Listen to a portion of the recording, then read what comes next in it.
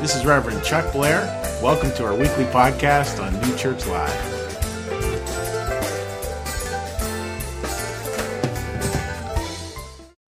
Another great big good morning.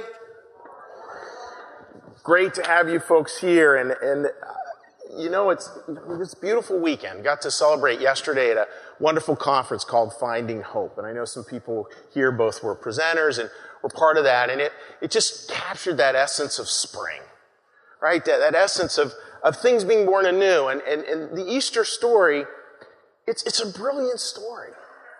And it's a story I'd ask you just to let kind of sink in to cellular level over these next 3 weeks.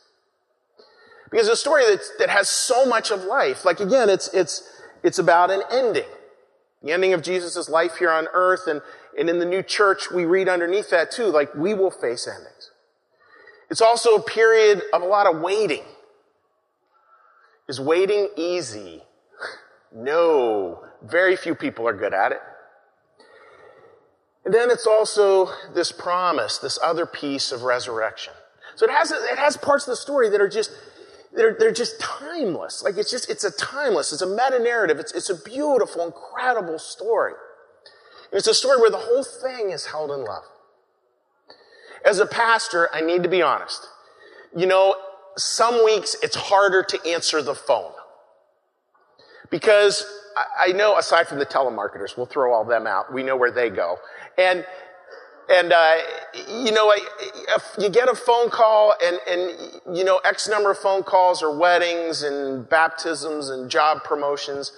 And then there's also those other phone calls where somebody's life has changed, often in just a course of a few minutes. And we as a congregation sit with those people as a group. And what strikes me again and again, and sometimes strikes me so much I actually say it, is this is your Easter. Somebody's really struggling. This is your Easter. This story will be especially poignant. And I've never had anyone go like, Chuck, you're wrong. Not true. I think that's why, actually, for the original Christians, Easter far outranked Christmas, which is hard to imagine in our culture. But Easter was far more significant. In starting the Easter story, the place I want to start it is this. I want to tell you a little story about it. So the Easter story starts, I'm going to step over onto this carpet here. Jesus is 33 years old. He's been preaching for 2 or 3 years, depending on how you range the dates. And he's preached this radical gospel of both radical inclusion, radical love. A love that is actually unsettling to a lot of folks. A love that's actually so deep that it's also deeply challenging. And Jesus knew that his time on this earth was limited, that it was coming to an end. And again, you think about it, folks, like let it sink in. He preached maybe for 3 years. I've been preaching for 10. I don't have near the record he does. Pretty amazing once you think about that. The impact. Just the preaching and the healing that went on that little space. And he knows that this is what's coming. He knows that there is a fire on its way. He predicts it. He says it's coming. And again, throughout the Gospels, which are the 4 books that talk about his life here on earth, again and again he says, the fire's coming. To those who follow him, and the fire's coming. And I want you to know this. I think this is how Jesus would say it. He's speaking in modern American English. I want you to know this. I am with you no matter what. I am with you no matter what. That is not the one more false move, God. That is the no matter whatness of God. Regardless of the fire that he knew was coming, that he was going to live through, that he knew those he loved was going to live through, it's just the I am here. I'm not going anywhere. I am with you always. I'm going to step back over here. That's the context we have to hold this story in. And he knew that this fire had two key ignition sources, two ways that the fire was going to ignite. One were the Romans. Now, this is your little, again, we have some first-time people here. I am a history teacher and a history geek. So occasionally you get a history lesson whether you want one or not. First part were the Romans. The Romans, this was the height of their empire. The land where he was, which is modern day Israel, was key to their empire because it was sort of the land bridge between Europe and North Africa, Egypt, and all those places. So it was sort of this critical bridge that they wanted to protect. So they were super, super, super worried about any threats to their rule there. We all know how inconvenient it is for traffic when a bridge goes out. Well, welcome to what their worry was. They didn't want that bridge to go out. And they were going to do anything to keep it intact. And then there were the religious professionals, the clergy at this time. Pharisees, Sadducees, the religious clergy at this time in that land. And they were equally worried because they sort of saw their lives as they were the middlemen. There was God, the middlemen, and then them. And they kind of controlled access to God. Jesus is not good for middlemen. You know, Jesus' message was all about far more of a direct experience of God, not something where you had to go through someone to get to it.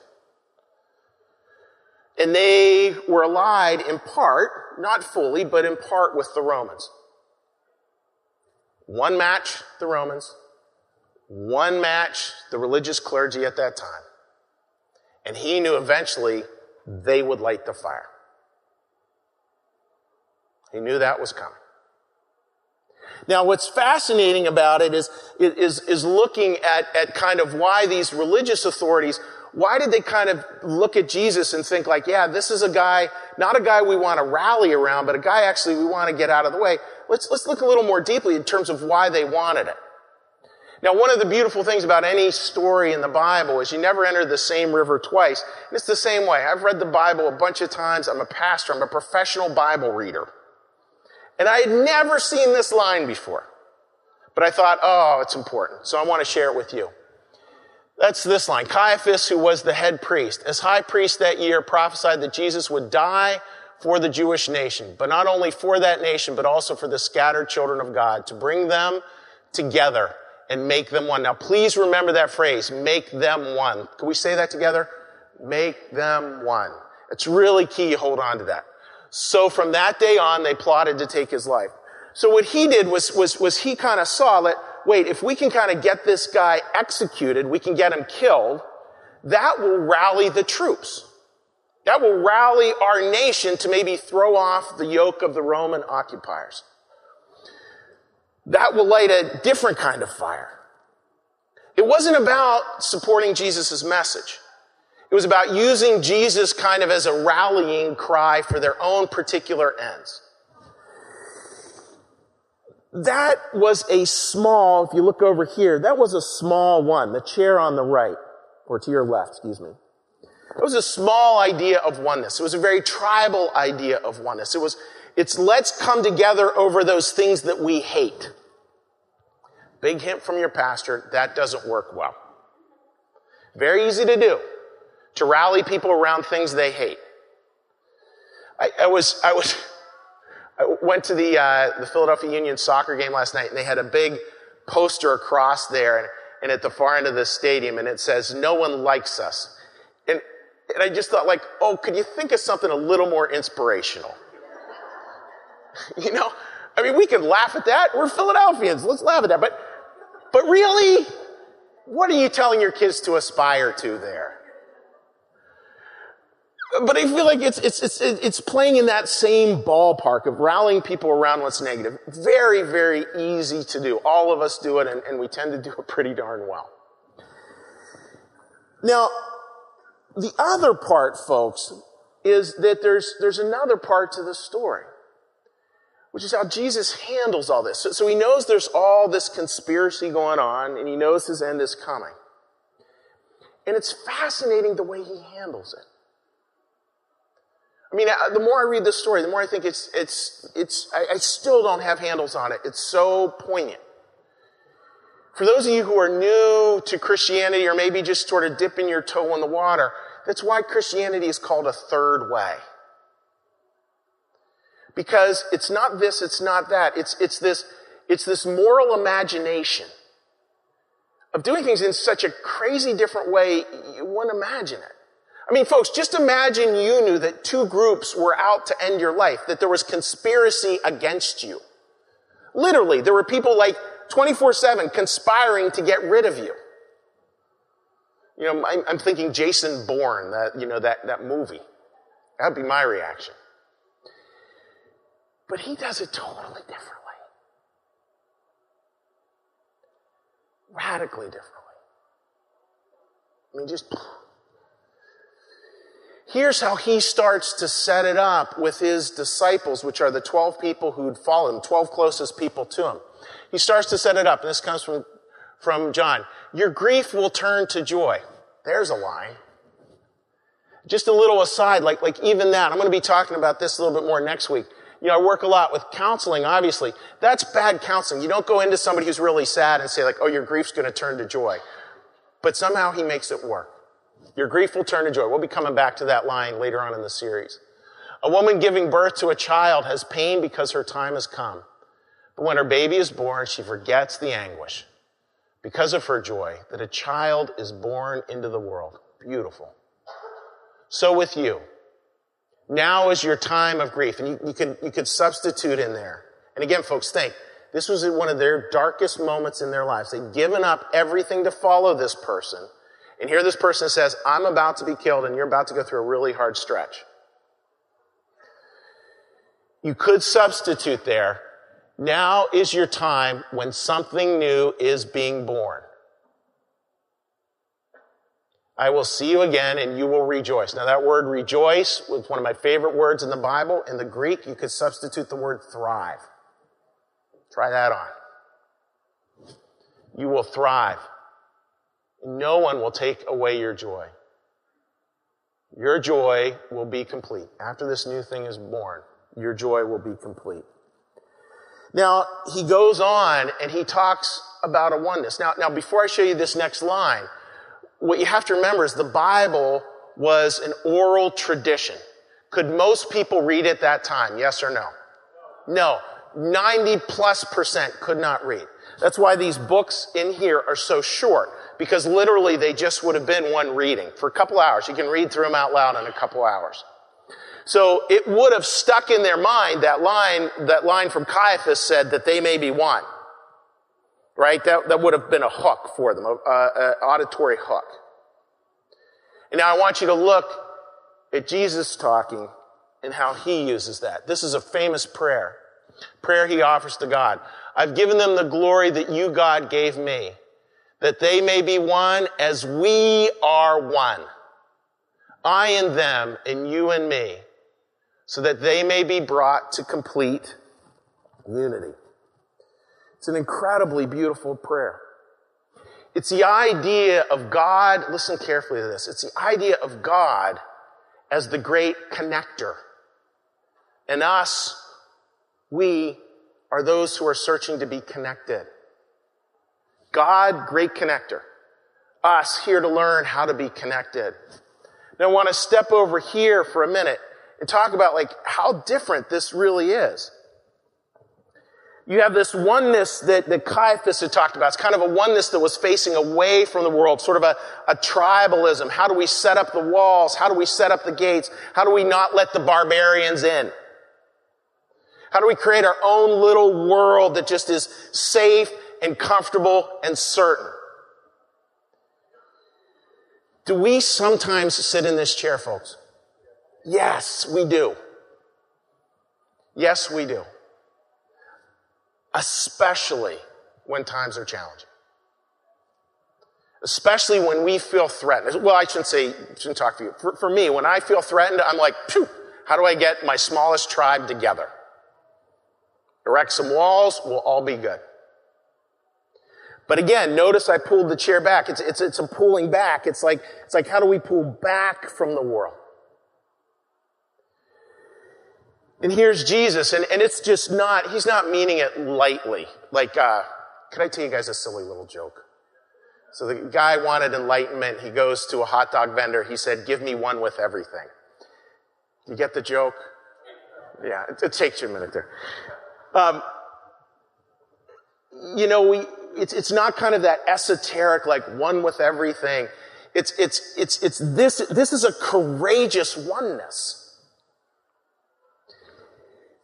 This is someone who's willing to see out there in the world that we're connected, who's willing to see both the joy and the pain that we all share, who's willing to say, I'm not going to build walls, but I'm going to open doors and windows, and I'm going to embrace. And that's going to be hard. This is easy. This is incredibly hard to do.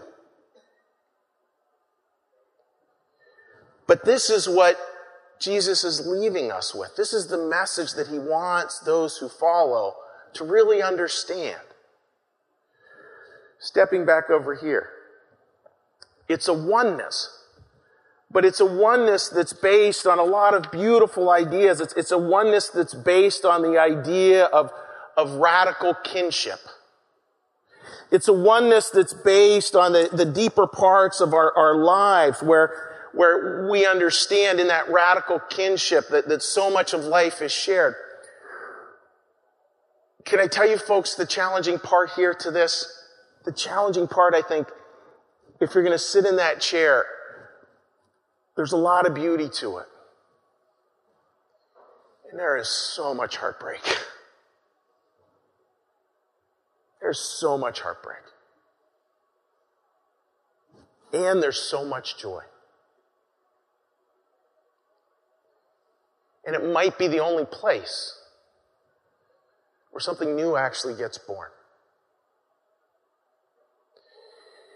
As the band comes out, I want you just to think about how that might show up for you. And after the band finishes this song, I want to talk a bit about what are the actual specifics, like what's a spiritual discipline that we can live into. And I think it's one of the most challenging ones out there that can actually move us into that place. Again, it's a challenging place. It's a place of heartbreak. And it's also a place, and many of you know this, probably all of you know this, it's also a place where hearts come alive, and when we start to feel something heal. Right? And I think this is really big. You know, if we're going to get to that place of healing, we have to understand the meaning of that. We have to understand it deeply. And then we have to live it. And then we have to find that challenging way to live it. Now I want to take a little detour here. A little detour to kind of set up where I want to go with this. And the detour is this. I want to speak to heaven for a few minutes with your permission. And I think so much of our view of heaven, like if we're not clear on where we're going, we can kind of get lost along the way. So this is a bit of a vision cast. It's a vision saying, yeah, this is what heaven is. A little aside to it, you know, heaven is a key part of New Church theology. Some of you have heard this story already. You know, this past summer at our little cabin, there's a professor from Kansas who's just a few cabins down. He came over. I told him I was a pastor in the new church, Swedenborgian pastor, and he said, "Oh, this is what I love about Swedenborgians, those in the new church. They believe heaven is near." And I thought, dude, that's the best definition I ever heard. That's really good. Because we do believe heaven is near. So I want to share something that was from Off the Left Eye, where Curtis Childs does a really wonderful job explaining a little piece of that theology. And then after the video, I'm going to tie it back in. So take a look at what Curtis has to share here.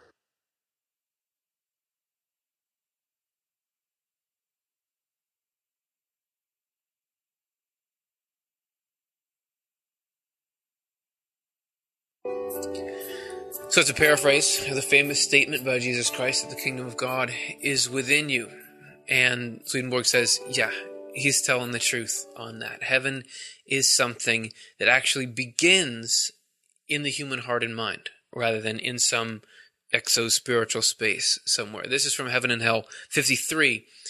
Swedenborg writes, "Heaven is not outside angels, but within them. Their deeper levels, the levels of their minds, are arranged in the form of heaven, and therefore are arranged to accept all the elements of heaven that are outside them." So you have this form of heaven in your mind, and it accepts the heaven outside. We're going here because you're saying, what if I don't like heaven? What if I don't feel at home there?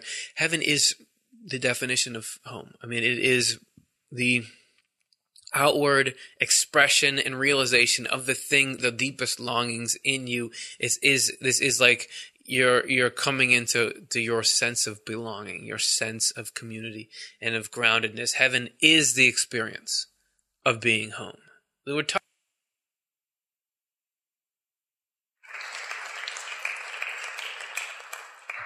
So I love Curtis's last line in there. I think that idea, if we could see it on the next slide, his last line, heaven is the experience of belonging. Heaven is the experience of being home.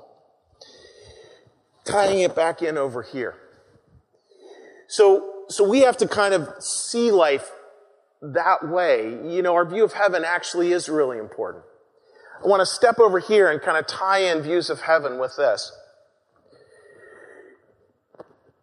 It's very easy to get into a view of heaven that is this: the frozen chosen. That heaven is tiny. And it's meant for all those who have done it perfectly. Now, if heaven is just meant for all those who've done it perfectly, please raise your hand if you've done it perfectly. Now you get to see how many people would be in that heaven. This actually, you know, I don't want to overstate it, and I do want to overstate it. This is really big. See, if our heaven becomes this small, those who we're willing to say are going to hell becomes that big. I think of Rob Bell, a pastor hero of mine. He was a large church pastor out of Michigan. And he came up with an idea that, maybe hell isn't eternal. A third of his congregation left. What is it in us that somehow if we don't have a whole bunch of bad people that we can't live with it? I don't know, like that's just strange to me. That you'd be so upset that people aren't going to hell forever that you're going to quit your church. Does that not make sense? Please tell me I'm not crazy. Not crazy, thank you. I just think that's wacky. But this view of oneness is different. This view of oneness is heaven as a choir. This view of oneness, as New Church would hold it, believes that every single new angel adds to heaven's perfection, and there's always room for one more.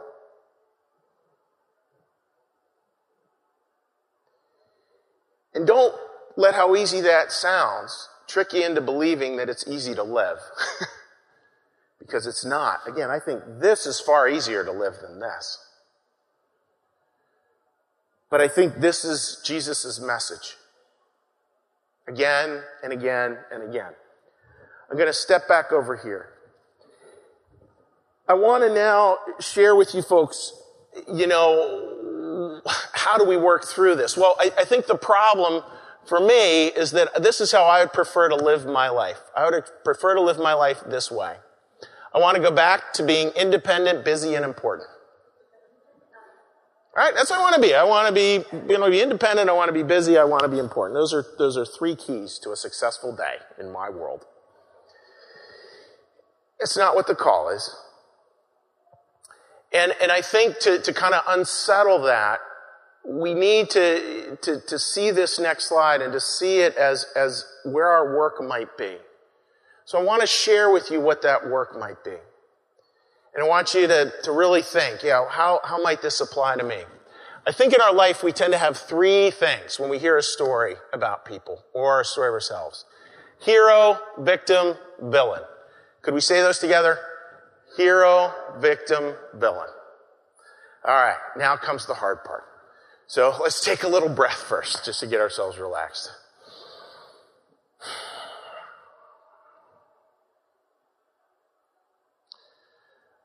When we write our stories, hero, victim, villain, which role do we almost never put ourselves in?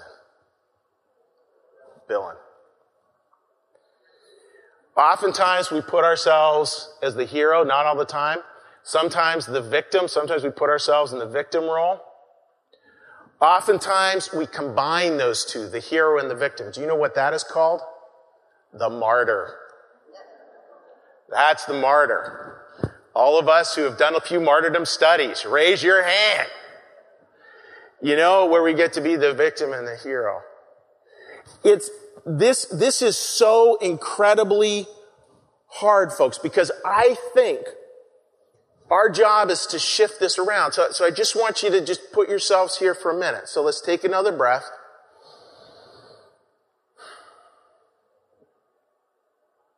And think. In your relationships, where are you most prone to have a hero and most prone to make someone else the villain? An important aside is there are people who do really bad things to other people. I want to be clear about that. Who victimize other people. There really are. And I'm not talking about the extreme cases of that here, because that really is true. If you're in that situation, get out. You don't need to play nice in that situation. However, a lot of the time, it's a mental construct that we have. And here's the ouch part, if you're like me, and I hope you are. Well, I shouldn't say I hope you are. I hope this resonates. That was really bad. The people I'm most likely to make villains are oftentimes the people I love most in this world. Ouch. Not all the time, but a lot of the time. Maybe because I know them best and I know their story the best and all that, and it's so easy for me to kind of paint this picture where I'm here and they're there and all that garbage. You want to know how to do really hard spiritual work? Some of the hardest spiritual work I think you can do in your whole life? Give it up. Give it up. Start catching yourself when you see the hero, victim, villain labels going through your mind. We're actually it's such a big point. We're going to come back to it again next week because I really want to elaborate on that. But for now, let's just say give it up. The sacred no. I want to share with you now a story where Jesus does just that. Where you get to see him take this thing and go like, it's not as simple as it appears, folks. And he does that over and over again through the Easter story. Easter story is like this lived experience, this lived moral experience where Jesus, I think, is saying, yeah, I'm going to tell you, but more importantly, I'm going to show you. I'm going to show you how to move to a different story. I'm going to show you how to move to one.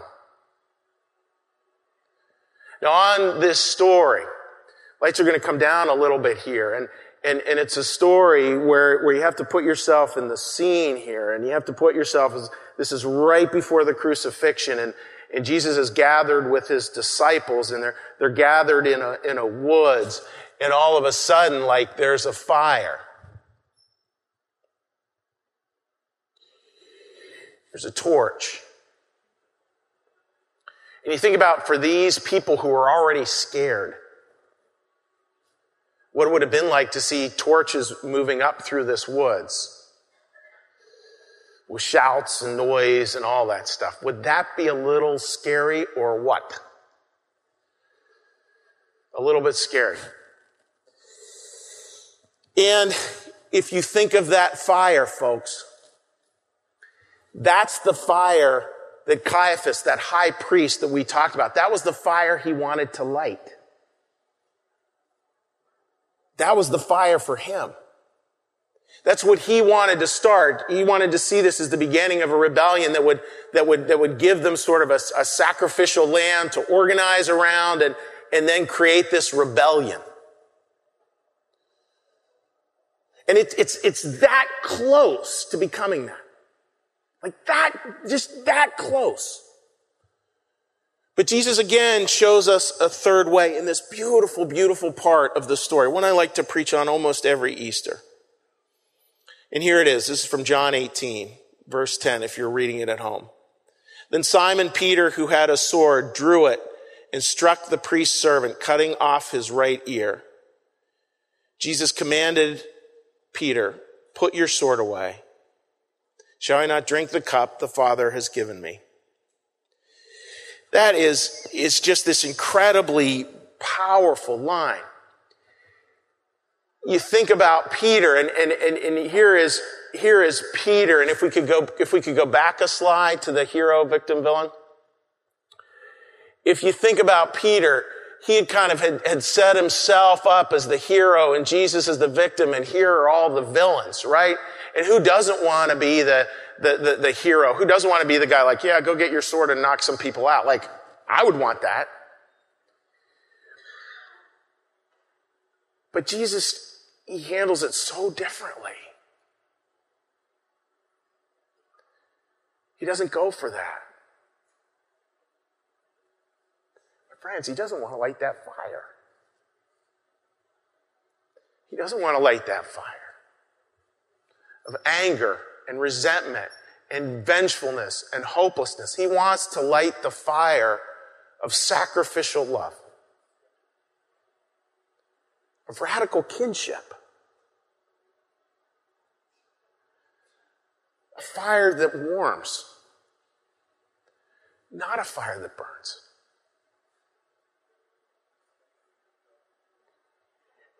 And the beauty of that moment. I mean, the beauty of that moment. I mean, I think it's no surprise that right in the Bible says, touches his right ear. You know, just for a minute, just take your left hand, just touch your face on the side there like that. Don't worry, we're not going to put this on camera. Do you feel the tenderness in that touch? Go home and try that with a loved one. Like, that's a tender touch. That was this healing. That was this new way of doing things. Albert Schweitzer, until he extends his circle of compassion, talking about humanity here, to include all things, man will not himself find peace. Man will not himself find peace. What Jesus does is he changes all those around. Now all of a sudden the villain is a victim, and we're not even quite sure who the hero is anymore. Like it's just this dramatic shift that includes it all. And it's easy to look at that and to think, well, yeah, but he still got executed. Yes, that's true. But I guarantee that man with that healed ear became one of the first pastors, and boy, was he good. Boy, could he bring it. Because he knew it. He knew what true oneness was. He knew the grace that saved. He understood a heaven that was not getting ever smaller. He understood a heaven that was getting ever larger. Maybe that's where we can go this Easter season. Join us on that journey. Join us for the next couple of weeks as we look at how do we do that? How do we find this new hope? How do we find this way of allowing the Easter story to come to life? Remember that all of us deal with fires. And the best way to face it, and I leave this as my last line, is remembering to turn off your phone before church. Remembering oneness, and remembering how we do it. Remembering oneness, and remembering how we do it, which is always, my brothers and sisters, together. Amen. So, please join me in a prayer as we close today's service. So, Lord, we thank you for your presence here today. We thank you for your kindness, compassion. We thank you for your word that gives us insights how to live in new, unimagined, beautiful ways. A oneness ever new. A oneness that gives life.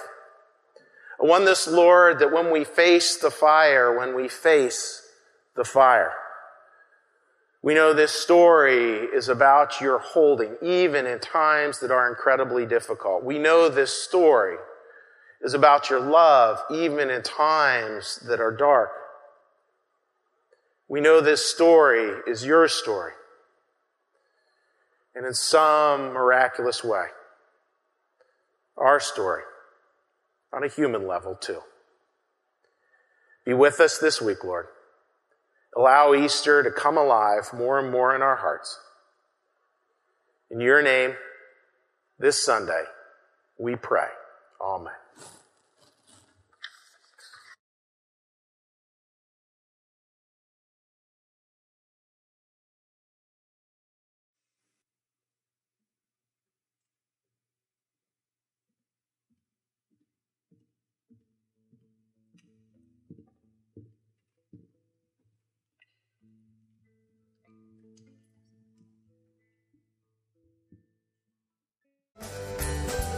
Thank you for listening. You can support this podcast at www.newchurchlive.tv.